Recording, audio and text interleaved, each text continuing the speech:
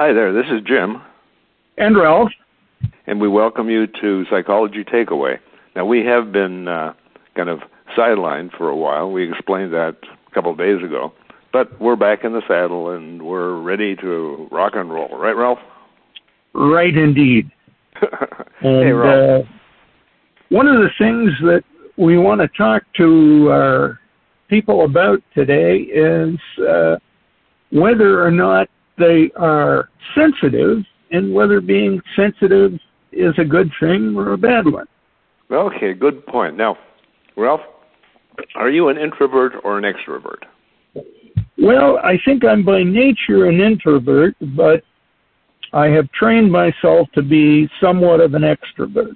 Okay. And if we were to ask people on the street or people in corporate America where they are with the Myers-Briggs scale, they would be able to, kind of identify that. And other people might say, hey, I've got 1 foot on the spectrum.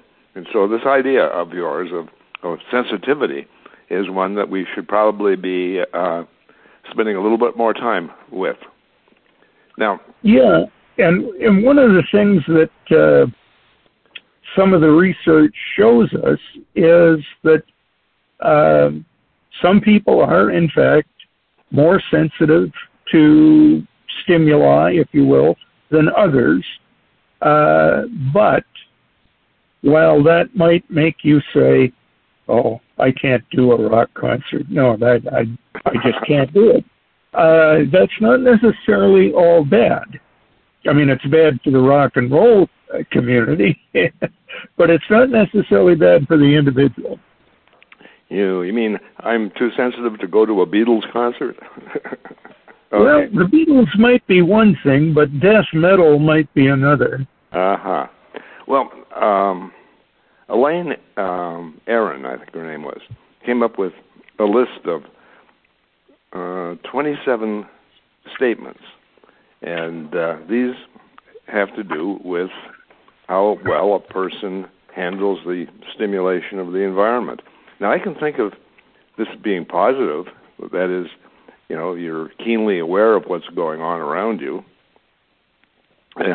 Sitting back, a few thousand years ago, around the campfire, if you heard patter, patter, patter, and roar, well, that would be something to be sensitive to, so that you don't end up kind of like the zebra.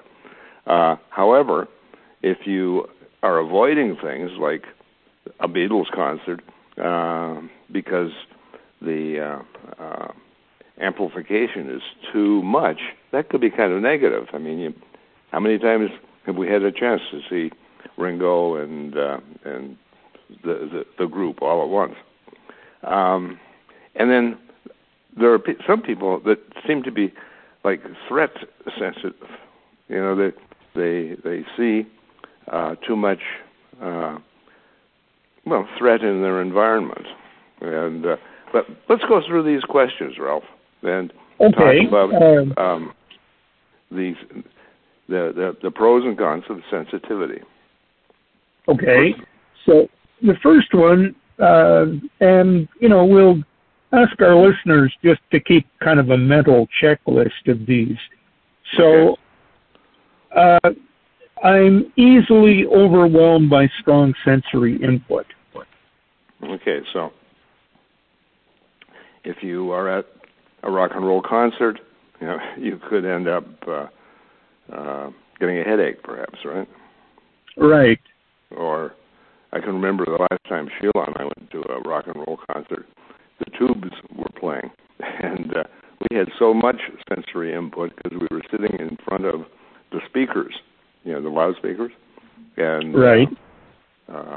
we both had a hearing loss for a couple of days after that. And Sheila, when she was walking out of the Rose Arena here in Mount Pleasant, was positively drunk.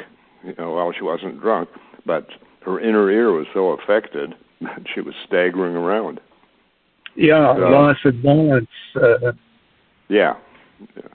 So that could be, if you know that you're going to be in a really strong sensory environment, you might want to do something to mitigate that. Perhaps it was a visual environment.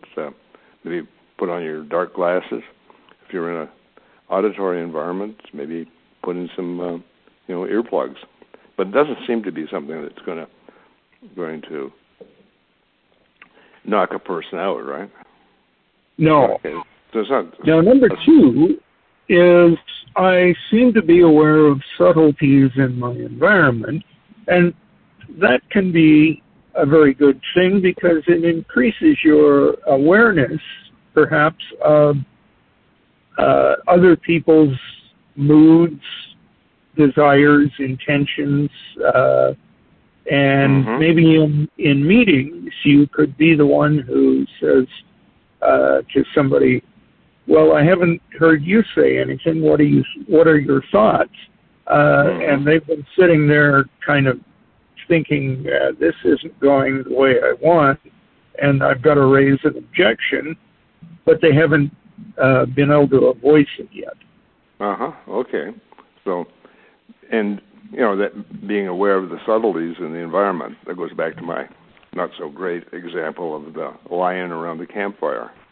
Right. If your environment all of a sudden is a little bit different than it should be, that might be a cue for you. The next one on her scale is other people's moods affect me. Now, I know of people who get positively grumpy when other people get grumpy, or depressed when they're in the presence of depressed individuals. That one maybe isn't real helpful. Although I don't know. Yeah. Can you put a positive spin on that? Well, if the other people are happy to the point of mania, and you can just be happy, it's a good thing. But you're right. I mean, if you're sensitive to negative emotions from other people to the point where it drives you to say, oh, yeah, I should be grumpy right now, then, yeah, that's not a good thing. Okay, yeah. So, some of these statements have protective factors involved with them. So if you think that you're sucking in some other people's bad joss, that may be a warning to you just to, kind of let it alone. The next one, there are 27 altogether, and we're at number 4. I tend to be very sensitive to pain. Well, you say I don't like pain, but pain's a good thing. Pain does tell you that something is going on, in your body, and so being aware of it might be a very good thing. Yes, but there are, for example, people who, let's say the recent vaccination campaigns, and I say campaigns advisedly because there were a bunch of them. If you had to go to a clinic and get a vaccination, and just the thought of getting a needle stuck into you drives you wacky, then maybe you were willing to say, I'm not going to do that, which might be a very bad thing. Yeah, okay.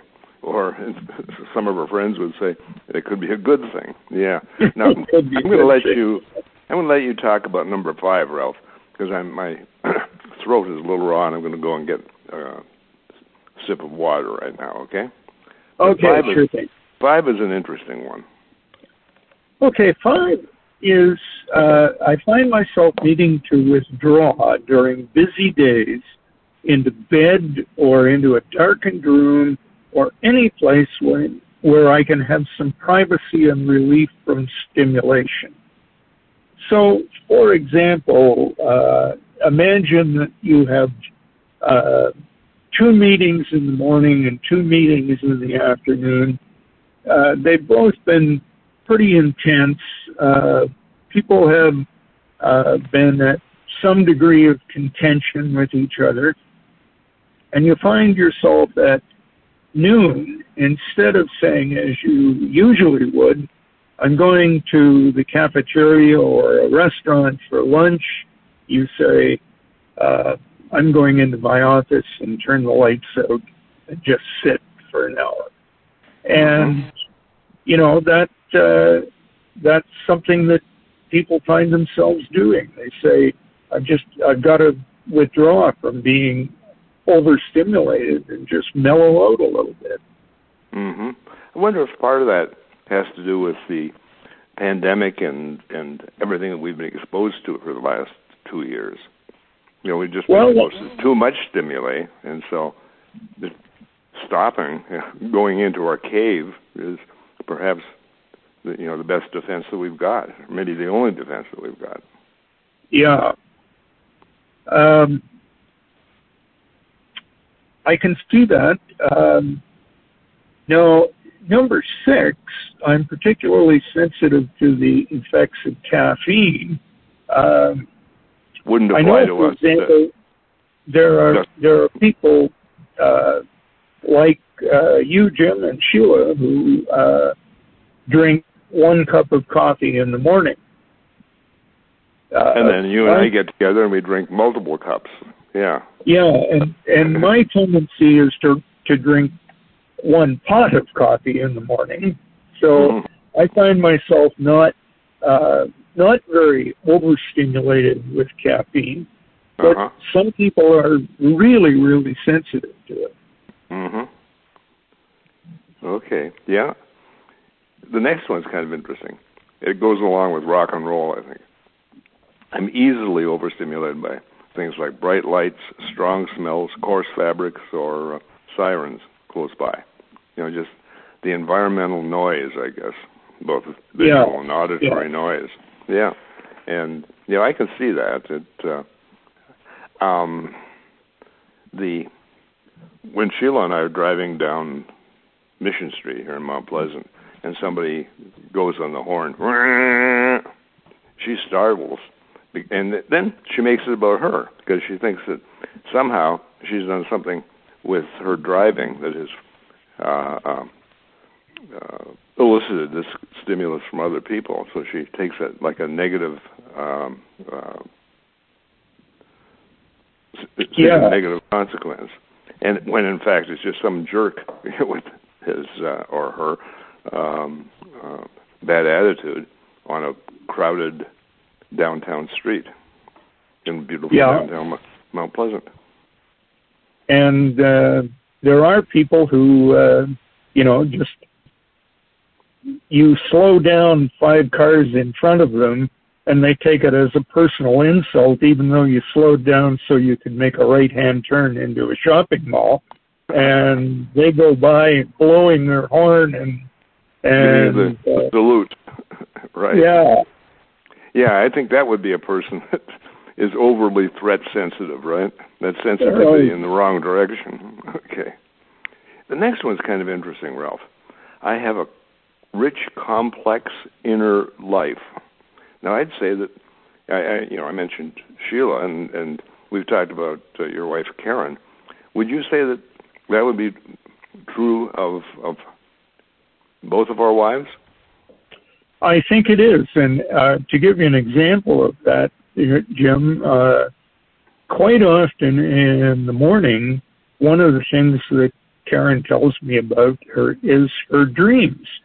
And her dreams are amazingly complex and rich and involve people we know, but situations that are completely outside of any experience that I've ever had.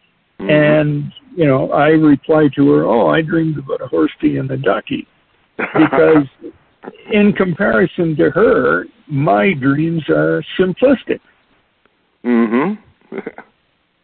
And that might say something about you and I, Ralph. It might. The next one here is something similar to what we've talked about before. I'm made uncomfortable by loud noises. Again, there's your Beatles concert right there. Okay. Yeah, and in some cases, I can think of Karen. If we have our air compressor on and we're doing something that involves nail guns, often the compressor compresses the air up to full charge, and then you can shoot a number of nails, and then the compressor has to kick on again. And when it does that, Karen usually jumps about 2 feet because, just that sudden loud brrr of the compressor just really startles her. Mm-hmm. Yeah. So that it's the things in the environment that push us. That historically, if you go back to my not so great example of being around the campfire, we didn't have a lot of noises back then, did we? I mean, and the noises were pretty natural. It's kind of like when you and I would go fishing up in northern Ontario. We'd fly in, and then for 3 or 4 days, it was virtually silent, right?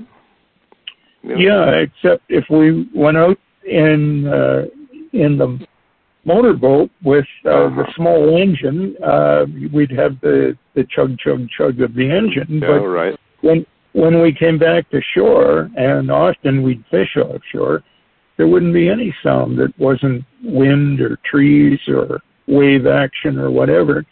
Mm-hmm. And for a lot of people, including myself still, I can find that, going for a walk in the woods, not in the dead of winter when it's really uncomfortable, but we're coming into the season where walking in the woods is more palatable, and you can say, oh yeah, that hour really mellowed me out. I feel much better. Mm-hmm. Yeah. In fact, you tell the story, you've told it on our podcast in the past, but you might just recall for our listeners the experience that you had when you took a group of inner city, I think maybe Detroit kids, they were from up in Canada, so they were from Toronto or someplace like that. Toronto, yeah. Remember that? We another counselor and I took the kids into the wilderness, into Lake Superior State Park for a week, and they had 3 reactions notably on the first day. Reaction number 1 was, I'm going to fall out of the canoe and drown. Yeah. Nobody did.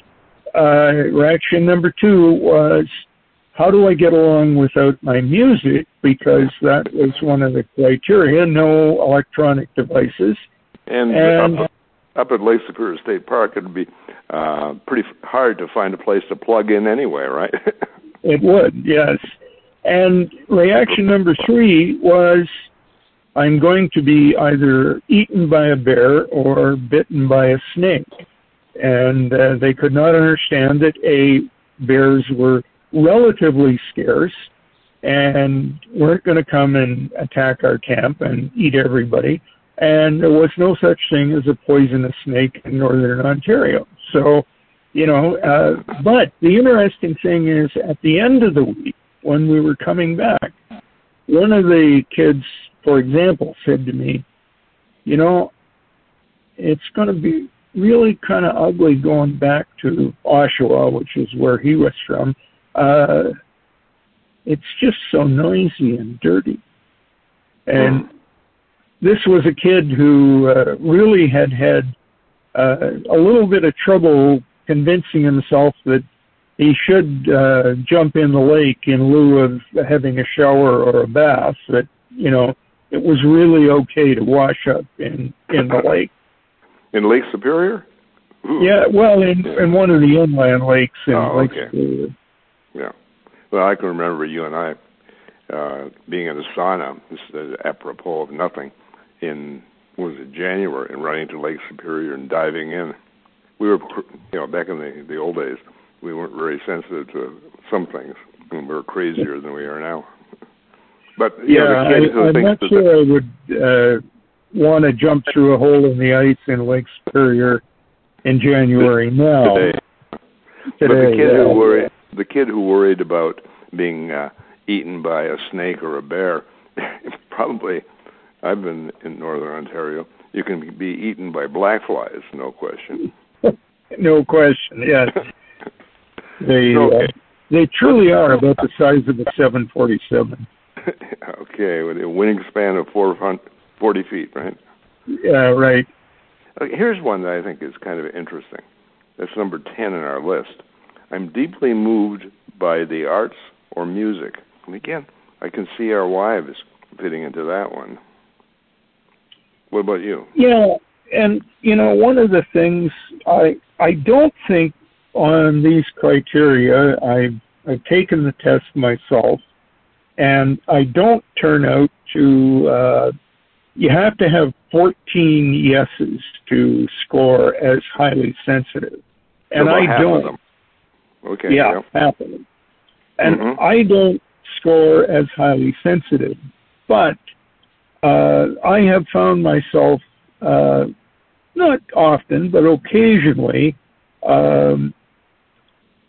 crying in a movie or from reading a book. So there's a certain degree of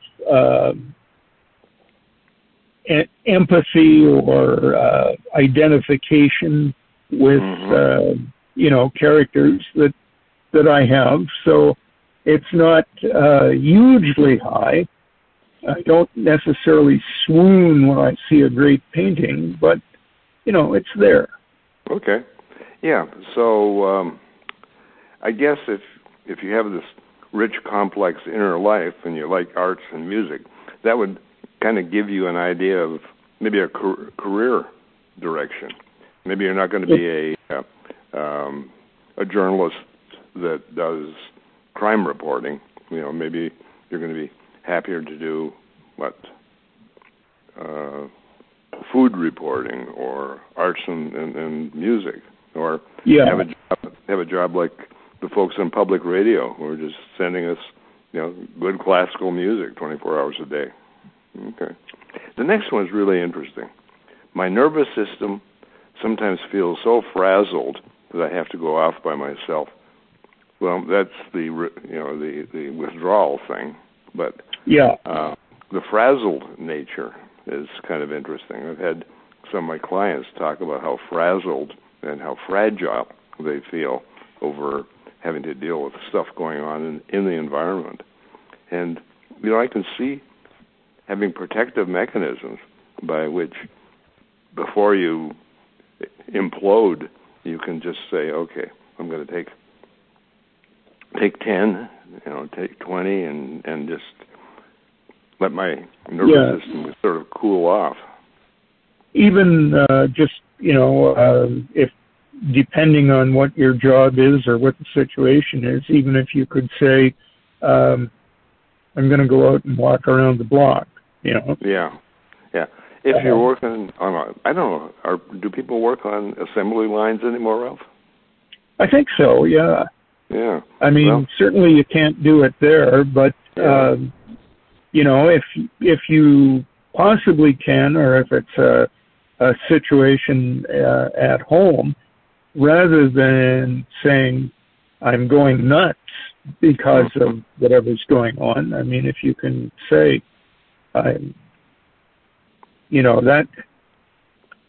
that to me, Jim, was one of the few rationales that made sense for people smoking. Is there relax them? Well, it was relaxing, and the other thing is that even after people could not smoke in their offices or in their classrooms or wherever they were, it provided the opportunity to go outside between situations, and you stood outside and smoked a cigarette. Well, they tell me that used to be about 7 minutes to smoke a cigarette. So, probably altogether you got a 10, 12-minute break. And I think a lot of people needed that. And, the fact that they were addicted to tobacco and it was harmful to them was the downside. But the upside was periodically they got to have a break. I was at the Coca-Cola Museum down in Atlanta, and they were talking about the philosophy behind Coke. And the idea was that a Coke would permit somebody to spend a nickel and take a 5-minute break and feel good, feel relaxed. There's the caffeine thing going on again. Yeah. Yeah. I know what you mean. Okay, so where are we on our list? We're down to 12. I am Which conscientious. is really this is an interesting one, okay? Yeah. I mean, it's counterintuitive. Go ahead, Ralph.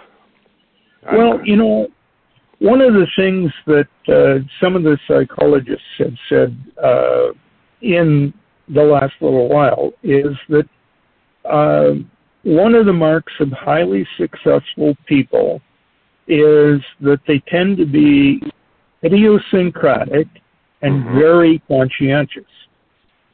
Yeah. Which, you can see that as a plus if you are the CEO, but you can see it as a negative if you are too aware of the subtleties of your environment. Yeah. But now, I would want to give you again a for example. Suppose you happen to be an IT person, and you're working. Somebody has given you 10,000 lines of code, and they say it's working, but there's a bug in that somewhere, and I can't find it. And I give it to you. Right. And the person who is willing to go through every line of code for 10,000 lines and think about each one until they find the hidden flaw, that kind of conscientiousness makes most of us look like we're so laid back we're reclined. And it really is something that you need in certain professions. Sure. I mean, I would really like to have my airline pilot high on the conscientiousness scale dimension. Yeah. And the people who are at Boeing and are trying to program things like, what was the name of that? Blue Max or something like that they we had some problems with. You'd want them to be as conscientious as possible. Ralph, we've been at this almost for half an hour now, and we're down at 12. I think we'll do halfway. Yeah. I think we'll do 13 and 14, and then come back next week. Okay. Okay, sounds good. Okay. 13 is I startle easily, and I'm sure we all know somebody, for example, I'm married to one, who startles easily. With that air compressor going on, right? Yeah, it's not an unusual characteristic, and it goes along with number 14, I think, in a strange way. Okay. I get rattled when I have a lot to do in a short amount of time. Mm-hmm. So, you're quick to startle, and then somebody gives you information overload, and they say, you have to do these 5 things, and you have 25 minutes to get them done. For some people, that's just, okay, I'll take them one at a time, and I'll do them, and it takes as long as it takes. For other people, it's, oh my God, I'm overwhelmed. I've got 5 things to do, and I've got a short duration, and what do I do? And they spend the first 4 minutes running around because they're totally overwhelmed. Yeah, and this could lead to another thing that we've sort of talked about in the past, and that's, procrastination. So, I feel like I've got 5 things to do, and I've got 20 minutes, and so I'm not going to do any of them. Yeah. And that happens. I've done that. Hey, I've got 20 minutes to shovel all this snow. I don't want to shovel the snow, Yeah. Yeah. Well, one of the things that I recommend doing in that case, Jim, is lying down to take a nap. Which might show something about my level of conscience. That's your solution for many things, Ralph, and I think it's good advice. It is. So, one of the things for our listeners that we haven't really talked about before, we've talked about, the conscientiousness, and if you have about half of these things that you can endorse and say, yeah, this is me, you might say, oh, I'm too sensitive, but the research suggests that people who are gifted, that is intellectually superior or creative, are high in sensitivity, right? Yeah, and they also say that it can be a professional superpower. So we'll talk about that next week. But the idea is that highly sensitive people are more responsive, and that's for both better or for worse. Okay, so they're responsive. So in my example, they're not going to get eaten by the lion, maybe, right? Yeah. Yeah. And okay. The thing is that, and let us be clear on this. This is not just a learned trait. This is something that goes right down to the electron level of the brain. Processing is different for a highly sensitive person. Yeah, I read a little bit about that, and so we can talk about that next time. That they process information differently, and the brain works differently. Okay. Well, how about you, Ralph? Are you a highly sensitive person? I guess you said you weren't. I don't know about that. I think in some areas of your life you are. You're maybe. Yeah. One of the things, Jim, that I think is true of me is that unlike, say, me when I was 16 or 17, which was sort of very much innate me, who I was born, by this time in my life, I've sort of overlaid a lot of that down maybe to almost the cellular level with, no, I'm not going to be like that or do those things, or, to give you an example, when I was 17, I could handily sleep in until 3 o'clock in the afternoon and stay up until 3 in the morning. Now, 8 o'clock bell rings at the church and my eyes pop open. Boing, I'm awake. I can't go back to sleep. Okay, so some good aspects of being sensitive to the environment. Right.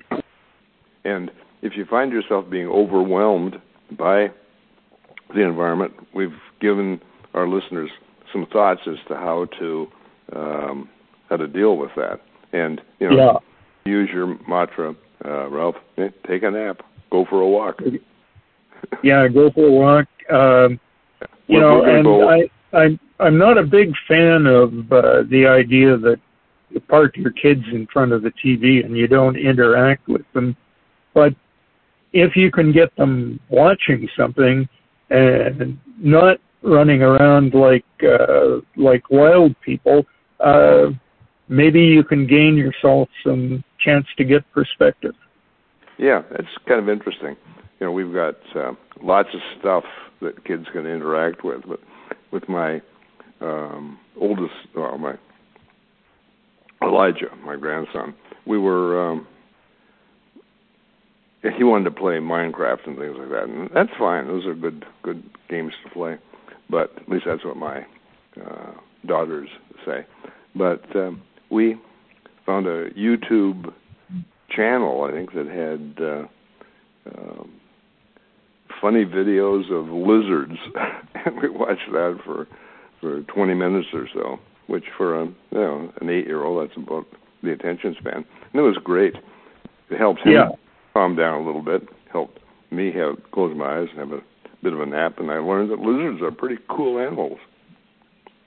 Yeah, and we don't have any grandkids in the area anymore, but we do have the girls across the street, the daughter of our next door neighbor, and they come over, and Karen often will set them up with a channel called Cats and Catios. And, you know, they're quite content to sit there and watch, you know, cats playing with each other and doing funny things. Okay. Well, this has been fun, Ralph, and we'll go through the rest of the list next week.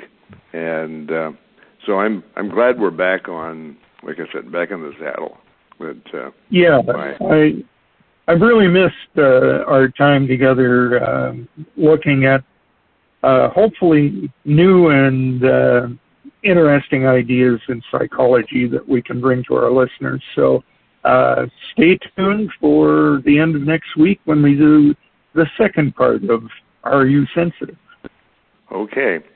And so, in the words of, is this Red Green? This is Red Green. Okay, keep your stick on the ice. Because we're all in this together.